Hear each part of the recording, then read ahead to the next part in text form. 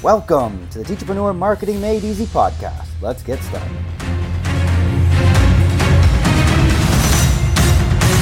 Hey guys, and welcome to the Teacherpreneur Marketing Made Easy podcast. This is episode 10, and today's episode we're going to be talking about how we're going to get our emails into the inbox. Let's get to it. Now, as we write our emails, guys, the most important thing we need to keep in mind is that we got to get them into the inbox. There's lots of other places they can go. They can go to the spam filter. They can go to the promotions tab. And that's not where we want them. We want them landing in the main inbox.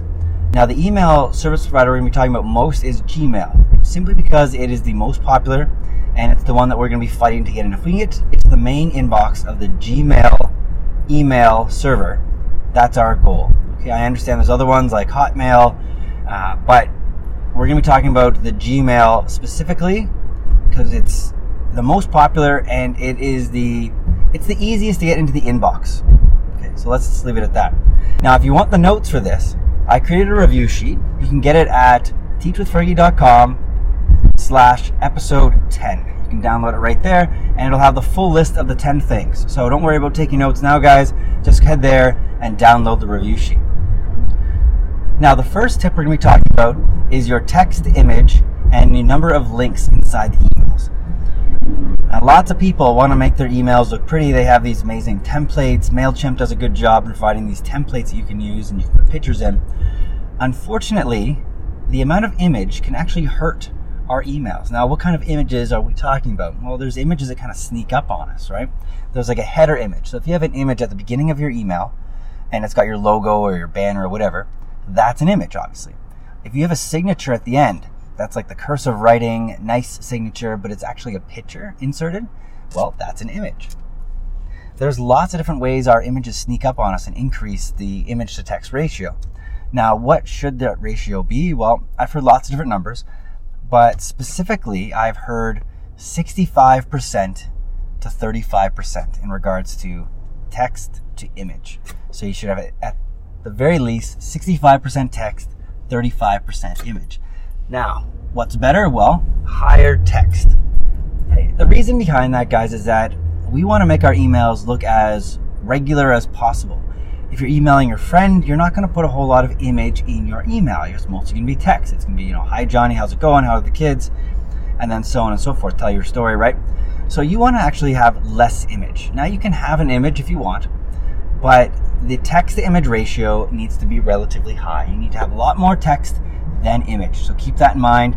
And I don't like the 65-35. I like at least 75-25 or even higher. Most of my emails have no images, and that really just helps with that. Now, a lot of email servers actually insert an image in behind the scenes that you don't actually see for tracking purposes, so that they can track open rates and such. And you got to take that into consideration as well, because that image is there. It counts against your ratio, but of course your recipient doesn't even see it, so it's wasted. So it's there, but you don't get to utilize it, and that counts towards your image percentage.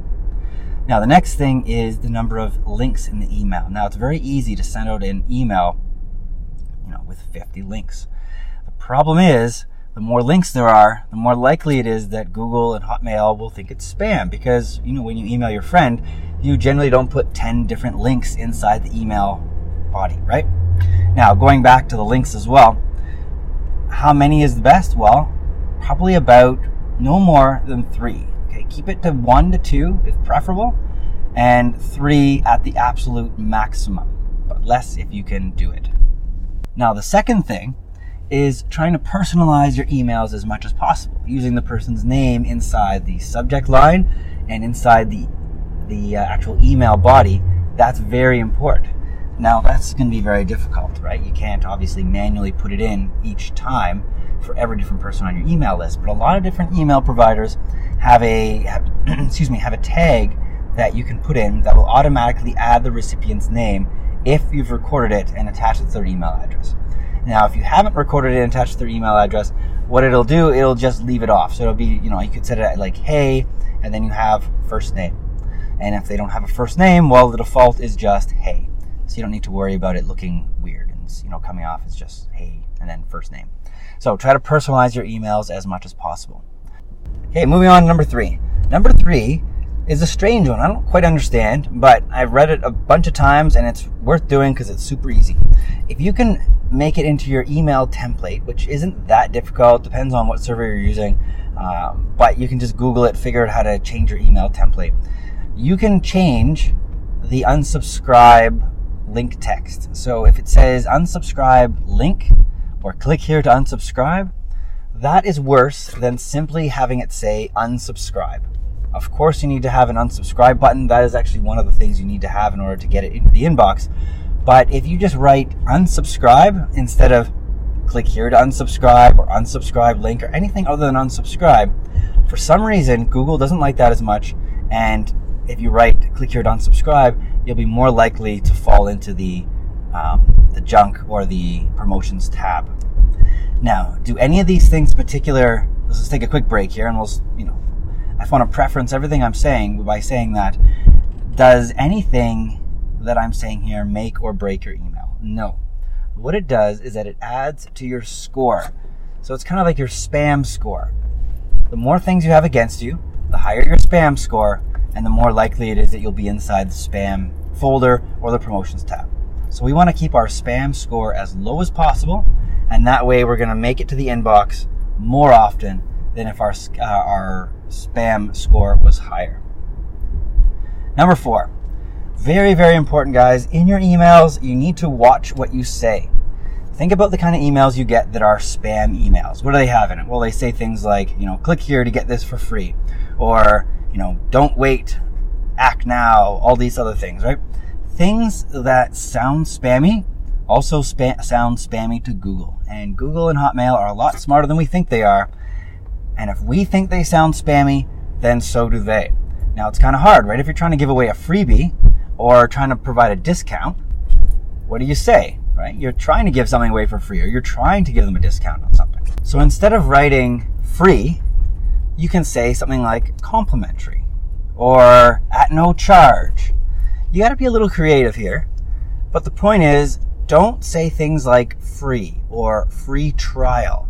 Those are killers for your email.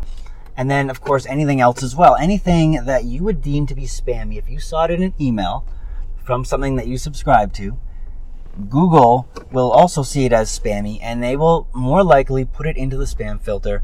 And at the very least, it's going to increase your spam score. So stay away from words that are salesy, that sound spammy, that offer discounts. Just rework your words so that they sound more personal. Okay? You always got to think about how you're going to be talking to a friend. You wouldn't send an email to a friend that had those kinds of words in it, so don't send it to your customers because you're going to end up in the promotions or spam tab. Number 5 is all about generating engagement, because a lot of what Google and Hotmail look at is actually do your subscribers respond to your emails. Now, engagement can be, reply to this email by answering a question, or click this link in order to go somewhere, whatever it is, as long as they're doing something that has them interacting with your email, that notifies Google and Hotmail that your email is of interest to people and that they're engaged with it and they're interacting with it. And that's key. If you can do that, then you're going to lower your spam score. Google's going to recognize your email address when it comes in, and you're going to be much more likely to be put in the inbox instead of the promotions tab or the spam folder. Okay, so you're going to generate engagement with your emails. How do I do this? Well, as I was saying, so I have links. Obviously, I hope people are going to be clicking my links. But another very effective way to do this, and I've seen lots of people do this, is actually put in your email a question, and the person, you're asking the person to respond to a question. And it can be a very easy question. It can be, respond with the subject that you teach, or respond with your favorite teaching moment, or anything. And this is especially effective right at the beginning, when you're just getting to know your audience member. So when they first subscribe to your list, this is an excellent time to ask them a question.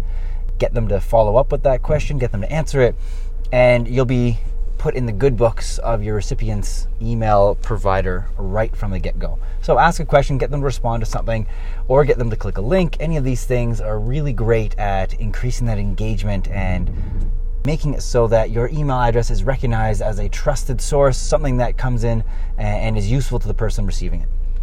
I do like to keep these episodes short, guys, so I'm going to end here after 5. Next week, we'll cover the last 5. Remember, if you want to get the notes for this, including all 10 in a PDF format, just go to teachwithfergie.com/episode 10 to download it. Okay, I'll speak to you next week.